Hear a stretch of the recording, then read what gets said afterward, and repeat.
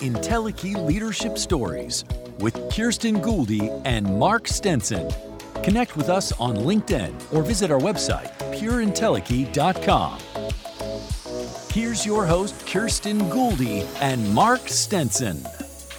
Hello again, everyone, and welcome back to Entelechy Leadership Stories. I'm Mark Stenson. I'm here with my co-host, Kirsten Gouldy. Hello, everyone. We're glad to be back again. Mark, glad to be with you again for another show. It's fantastic.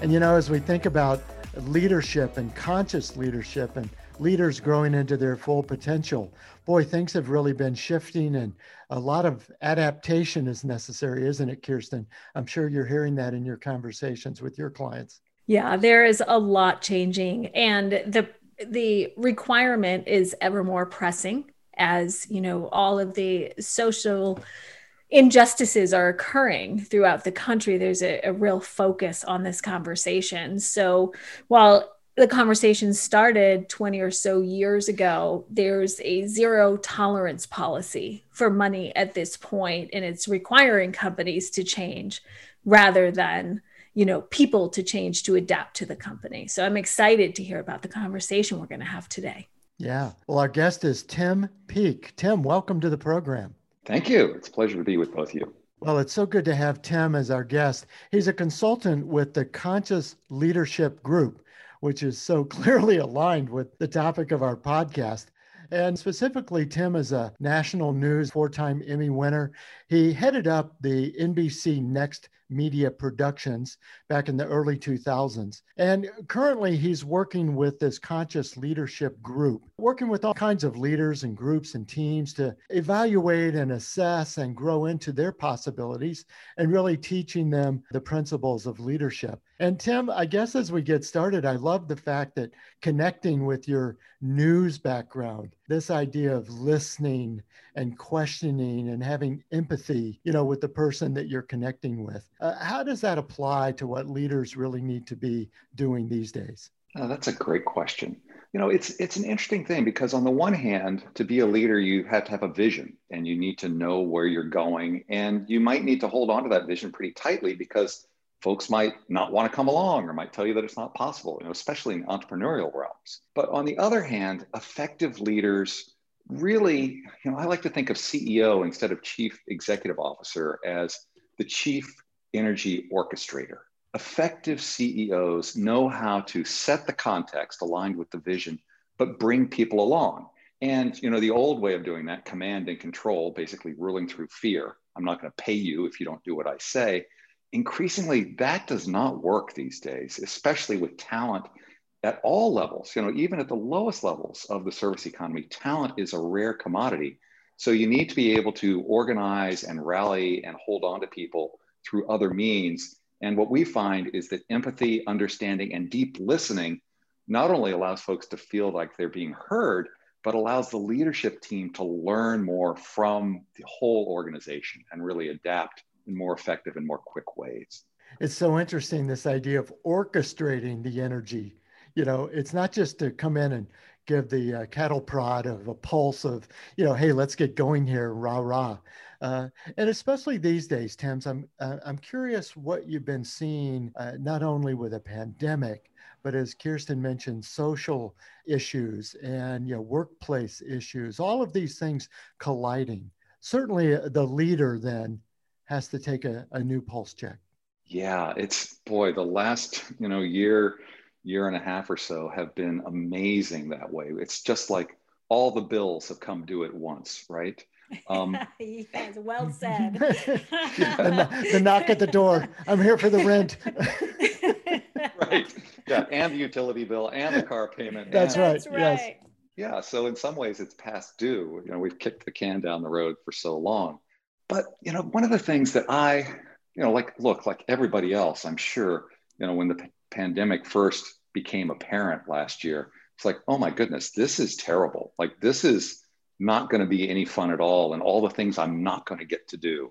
And that was a global experience. We were sort of at the effect of this microbe, of this virus, right? One of the big things we talk about in conscious leadership is there are a couple of different ways to experience the world. One is at the effect of the world. Things are happening to me. oh my goodness, this virus just landed on me. It shut down my economy. My company now can't work together. How are we going to survive? It would be very easy and justifiable to feel like, wow, I am the world's biggest victim here. And, the pandemic is a major example of that. But what we find is most of us go through our days at the effect of the world, whether it's something small like the dog ate my slipper, real event from my house this week, to, it's raining outside and I didn't bring a raincoat, or the kids aren't thriving with remote learning, or the boss wants me to take a pay cut. Most of our experience of life is things are happening to me and my job is to sort of weave and bob and, flow with the punches and try to get through it. That's how we normally organize ourselves. What conscious leadership is about is, could we go from that way of being in the world as a victim to me mentality to a creator by me? I get to create my experience. Most of us are willing to take ownership of our creator power for the good things in our life. I got that raise. Boy, my kids are doing well in school. Oh, the dog is so well trained, all of that. But what we're talking about here is, are you willing to take responsibility, to take ownership of your creator power for everything that occurs, even the bad things? And what this does is a bunch of things. It radically changes the conversation. So now, instead of just trying to survive, I actually recognize I have an active role in what's going on. And so to bring this back to your original question about the pandemic, about social change movements, with the pandemic, one of the things that I've loved seeing over the past 14, 15 months is the immense outflowing of creativity from humans. Humans are immensely creative. Now, we can't do that if we're like weeping into our beer, like, oh God, how am I going to survive this? Another month of lockdown. Millions and millions of people and organizations realized, probably at the point of the sword, we have no choice. We're going to have to seize our creator power. We're going to have to create our way out of this. And so from big picture things like remote work, right? I mean, boy, that happened so quickly and people realized that actually there's some net positives here. To, the things I've really enjoyed, like all this amazing TikTok videos and, families realizing that they actually have some creative talent and, the outpouring of creativity that we've seen in the face of life-changing challenge has been amazing. That's kind of what, usually we don't tackle things as big as a global pandemic, but we do work with our client companies and individual leaders to ask that question: how can you shift from a victim to being a creator and use creativity to come up with your best solution? As you're speaking, I do a lot of work through the Mind Valley Academy with Vishen Lakhiani and Michael Beckwith. They all speak to exactly what you're speaking about, right? You go through the various levels of consciousness, but the ultimate goal is to get to the point where you are tapped into the source of no thing, so you can create freely and without the restriction and belief systems that you're speaking to, right? That limitation. But what I'm struck by, and I'm going to share a personal account. 2 years ago, I was the CCO of a technology and telecommunications company on New York Stock Exchange company. And there was an old regiment. They wanted to implement that I sat in my chair from 9 to 5 and did not travel. Well, all the male executives really never came into the office, let's be honest. And I was very incredibly vocal. I'm not one who keeps my mouth shut. And then fast forward, pandemic hits and everything had to shut down, call it 6 months later.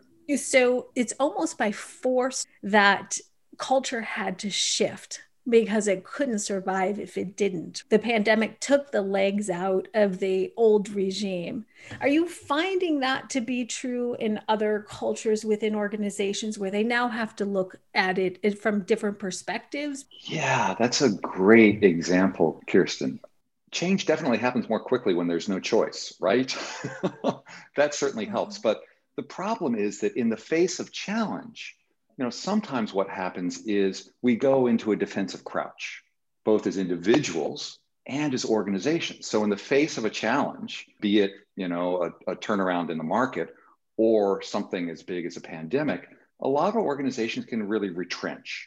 And creativity goes through the basement. Like, we're just trying to survive here. And one of the things that we try to do is there are plenty of ways to respond to challenge, but we want to try to leverage that and get people to, again, get around the curve and recognize we actually are creating this situation. So for instance, how, from your example, Kirsten, how did I create a situation where I'm one of the few women in the room and I have to sit at my desk 9 to 5 and all these guys are out gallivanting around the globe? How did I, because it would be easy to blame them, right? They've got this old school thinking, there's privilege, they see me as less than.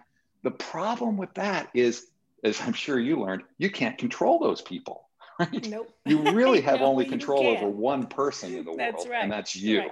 And so I imagine you did a lot of thinking about, how did I get here? And what do I want to do about it? Oh, Have you been in my therapist's office? No, I'm just kidding. But you're right. Yes, you're 100% right. Because how does that behavior not repeat itself within me? yeah. And I imagine you landed on something that felt like action, like, well, I could just sit here and dutifully do what they tell me, and I know how that's going to go. Or, I'm not going to do that. And perhaps you got more vocal or ultimately decided, I can vote with my feet. I don't have to be here. All of the above. Yeah. And it's so interesting, Tim, even as you say, you're taking control and creating that, which I do recall this principle in the book, The 15 Commitments of Conscious Leaders. So I think I dog-eared this whole chapter because it is so important to really not be the victim. But in a way, it's also in response to the situation. I'm interested also in how you kind of coach and consult companies to anticipate, can they look over the hill and see, hey, this is coming. We need to create, whether it's contingency plans or vision, we need to create a strategy to prepare, anticipate, and maybe avoid having to be reactive. Yeah, what we've found is, one of the key ways to stay ahead of the curve is assiduous and deep listening. We want to be open to feedback. Now, most organizations, most leaders say, I'm open to feedback. I've got an open door policy, la, la, la, la, la. We have a suggestion box. Right, the old suggestion box. But what really happens is that's your intellect saying, yeah, I'm open to feedback. I want feedback. The problem is we've got this thing called an ego. And the ego actually doesn't like feedback. The ego wants to hear, you're doing great, everything's good, keep going. The slightest criticism makes the ego think, oh my goodness, I'm threatened. There's a problem out here. There's actually a threat to my security, my control of the situation, or my approval, all of which are essential for the psychic being to live. And so in the face of feedback, most of us do this thing instantly in our heads. Someone gives us feedback and we instantly ask the question, is that true? Is what they're telling me true? Is it true that we should be allowing more flexible policies for our workers? And the ego almost always says no. And here are all the reasons it's not true. Oh, it's been working well so far. These people are complainers, blah, blah, blah, blah, blah. They didn't really ask in a good way. Like, we'll blame the messenger. So the ego wants to shut down feedback. And what that does is now we're not learning because we've always got a reason to explain it away. What we try to tell leaders is, could you come at this, and this is the second commitment of conscious leadership, from radical curiosity and use your higher mind to step in at that point and say, how is it true? So rather than, is this feedback true? How is it true? And to really make this a practice of every time I get feedback, and feedback is everything, right? One of my favorite books is The Lean Startup, right? Which is sort of the dominant model for starting businesses in the Western world these days. And it's based on this model of deep listening. You put out a product, it's not very good. And instead of trying to defend it by saying, oh, the users they didn't read the instruction manual or they're not doing it correctly. Instead of that, you say, how is it true that we've created something where people don't know where the on button is? Or, how did we create something that people get confused about it? And so that sort of deep listening, asking, how is everything I'm seeing in some way true, is going to get us out in front of the learning curve here. So if we can get out of a defensive stance and into, just bring it, folks. Give me all your feedback. I want to hear it. And I'm just going to keep asking, how is it true? How is it true? So and it almost becomes an ingredients to that creation you were talking about earlier, doesn't it? If you can take all that feedback and rather than just judge it, true or false, you can apply it. I like that a lot. Mm-hmm. I agree. And what's occurring to me as you're speaking, and this has been something that I've been in dialogue about with some of the leaders that I'm working with right now, this notion of self-awareness and owning, going from victim to that higher consciousness that you're speaking to. My owning of my part in it does not make it okay for the perpetrator. I want to be really clear about that, because that deep listening has to come from all parties at the table. And if you're in a culture that is unwilling to recognize it, it's almost impossible to remedy a real situation. So yes, there's my part, but the conversation has to go beyond my own experience as a female and really have a conversation and continue speaking to it. And I'd love to hear your thoughts on that. Yeah, I think that's an excellent point, Kirsten, because there are power dynamics here, right? In a lot of organizations and societies, there are people who are actual true victims. We would say, yeah, they're victims and they don't have the power to do much about it. And what we're talking about is, it's one thing to be a victim. It's another thing to have victim consciousness.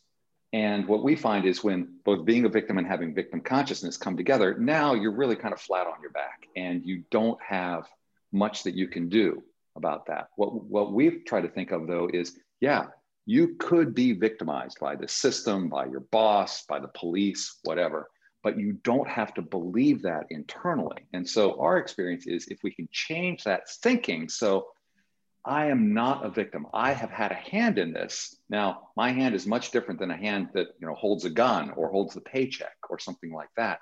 But I can take my role and see, that could be the beginning of some change here. This is the wedge into that. Mm-hmm. And I might not be able to change the police, but I have a cell phone.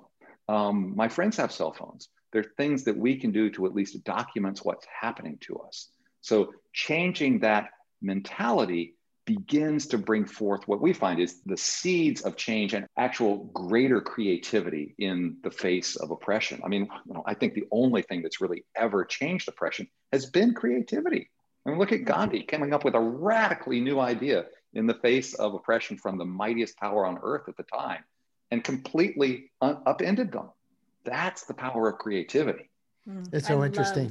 I was just hearing on NPR yesterday about an organization doing bystander training. Like you just said, what would you do? Can you go up and interrupt the conversation, just by asking for directions? I mean, something that would be diffusing of the confrontation. Yeah, I love this conversation about creativity. Well, Tim, I also wanted to dial back a little bit to your experience in the newsroom and at this NBC Next Media Productions, and thinking about the same kind of innovation thinking and creativity that was going on. And yet, I think we all have a stereotype image. The newsroom and a TV production studio and a new media company is not really known for its touchy-feely, empathetic exchanges between colleagues. But what was your experience? Mark, what gave you that idea? I've seen a lot of TV shows. Yeah. It's true, I'm afraid. Yeah. And, I'm not proud to admit it, but I was a big contributor to that. When I first became an executive at a media company, I was a terrible leader. I mean, I really was. I was throwing as much gasoline on any fire as I could find. And that's what really launched me down this road, is I realized that's just not working. That's not working for me. It's not working for my colleagues.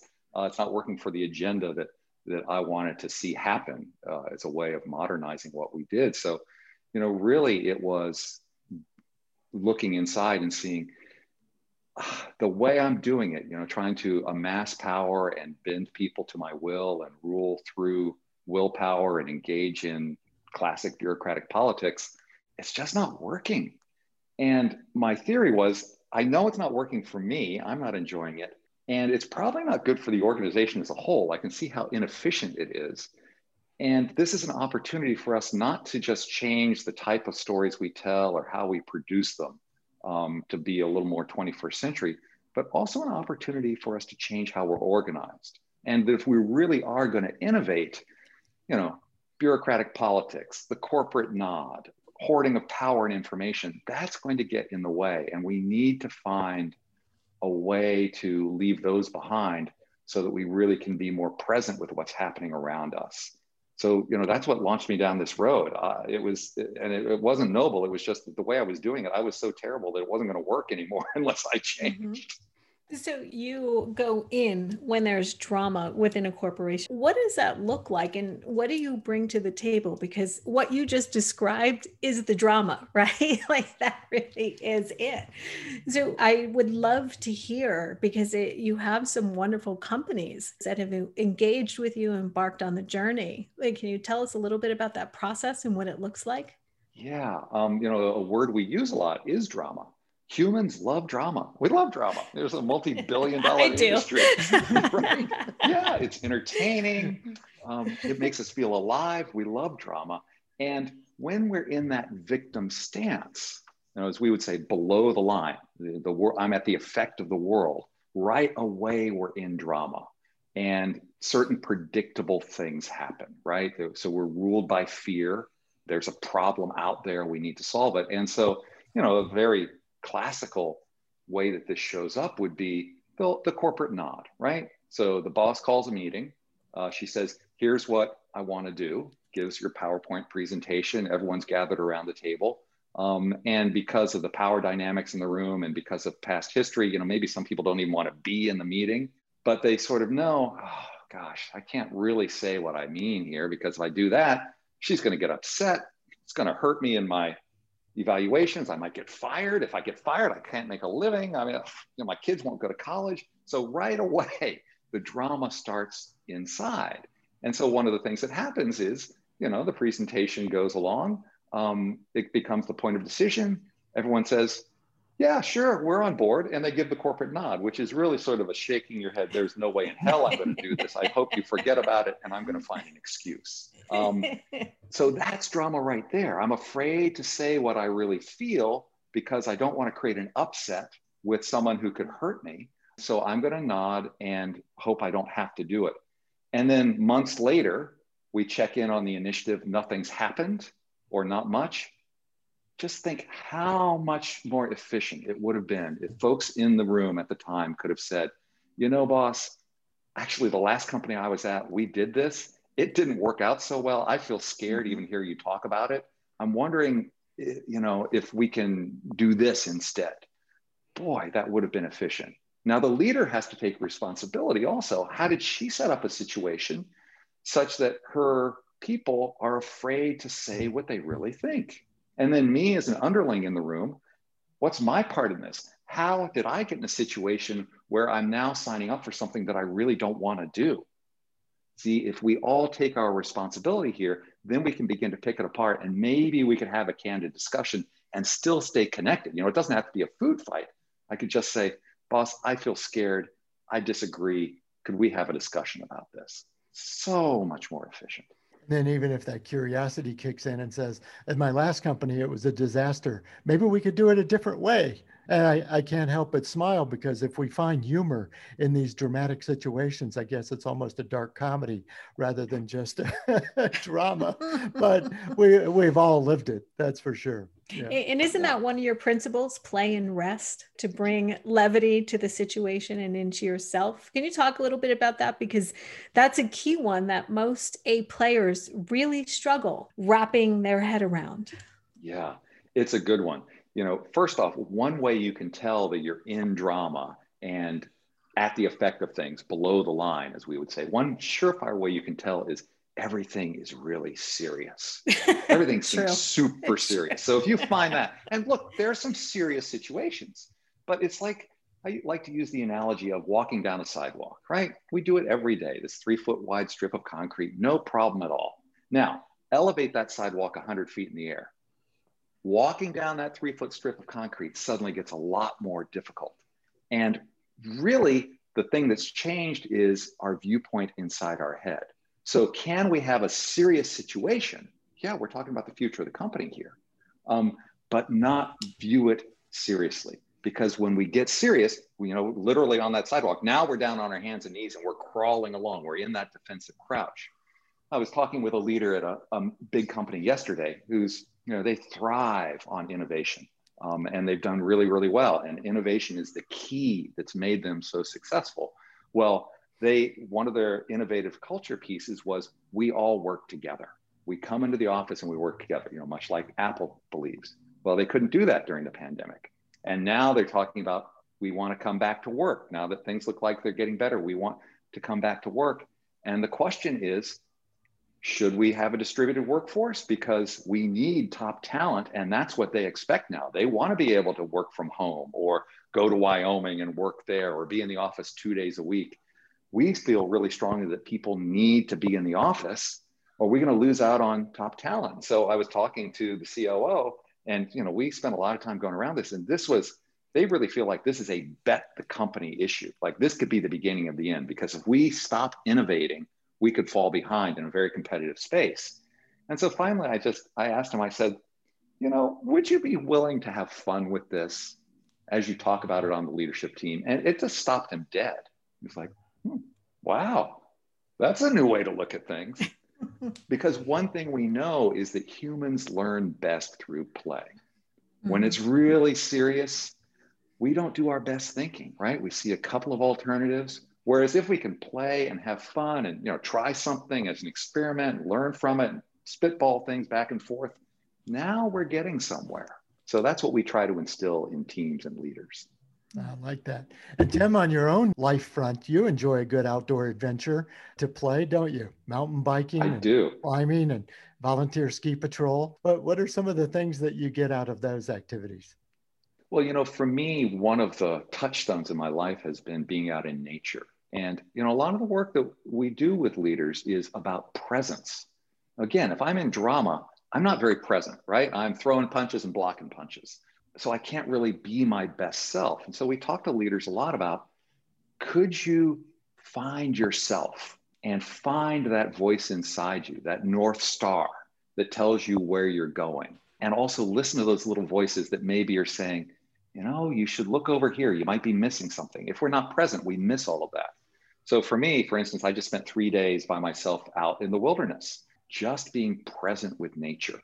Literally I hiked in, and then I just sat in a meadow for a couple of days. And it was wonderful being that present with nature, because my mind would start to ruminate and I'd start thinking about things, really getting the past or maybe daydreaming about the future. And just to come back to, I hear the stream running through the woods, I smell the meadow, allowed me to be more with myself. And I came out of there with a notebook full of ideas. So that's sort of a big picture of how I do it. But we talk to executives about how they could do that just for a few minutes a day, again, to be their best selves. Well, Tim, before we conclude, I want to make sure that the listeners know how to connect with you and learn more about your firm. Yeah. So, as you said, I work for the Conscious Leadership Group, and we're on the web at conscious.is, Conscious is. And the book that you mentioned, The 15 Commitments of Conscious Leadership, it's on Amazon. We really like it. We think it's a great introduction to this work. Oh, fantastic. Tim, as we wrap up, I'm interested in kind of a periscope now. If we can look into our crystal ball, from your perspective, where is leadership going as we emerge maybe into this new evolved world where we either decide we're all coming back to work or we're going to be able to work remotely? But what's the future of leadership from your point of view? Yeah, I love that question. I think it's about connection.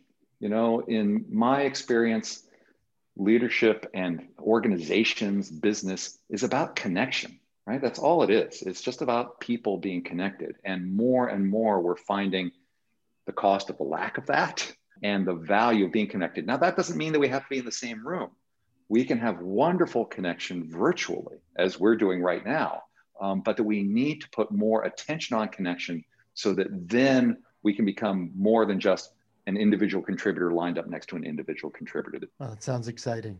Yeah, super exciting. And I want to say thank you for the conversation. This is, I would say, one of the single most important conversations we should be having, because everyone's a leader that you don't have to be leading an organization to be a leader. We can be a leader in our home. So these tools are so important. Oh, fantastic. Well, Tim, thanks again for joining our program. We really appreciate it. You're welcome. It was wonderful being with both of you. Thanks, Kirsten. Thanks, Mark. Very good. Thank you. Well, listeners, our guest has been Tim Peake. He's a consultant with the Conscious Leadership Group. As he mentioned, the website is conscious.is. Tim is a 4-time National News Emmy winner, and he led the NBC Next Media Productions. Now he leads groups and teams and leaders from all types of companies to create more genuine connections and more sustainable achievement and success for all. Tim, really appreciate your perspectives. Thanks a lot, folks. And leaders, come back again next time as we continue to hear stories from Entelechy leaders who are leading their organizations to their higher purpose and their full potential. For Kirsten Gouldy, I'm Mark Stinson. This is Entelechy Leadership Stories. Bye for now. You've been listening to Entelechy Leadership Stories. Subscribe wherever you listen to podcasts, including Apple Podcasts, Amazon Music, Google Podcasts, Spotify, Stitcher, and many more. On behalf of your hosts, Kirsten Gouldy and Mark Stinson, thanks for listening to Entelechy Leadership Stories. If you like Entelechy Leadership Stories, I want to tell you about another podcast I host called Unlocking Your World of Creativity. Each episode features an expert from somewhere around the globe that tells us about how they get inspired, how they organize their ideas, and how they gain the confidence and connections to get their work out into the world. From singer-songwriters to entrepreneurs, on topics like data analytics to hotel management. We talk to experts from Milan and Oslo, Buenos Aires and Los Angeles, all over the globe to bring you the best ideas and inspiring your creative thinking. You can find Unlocking Your World of Creativity wherever you listen to podcasts.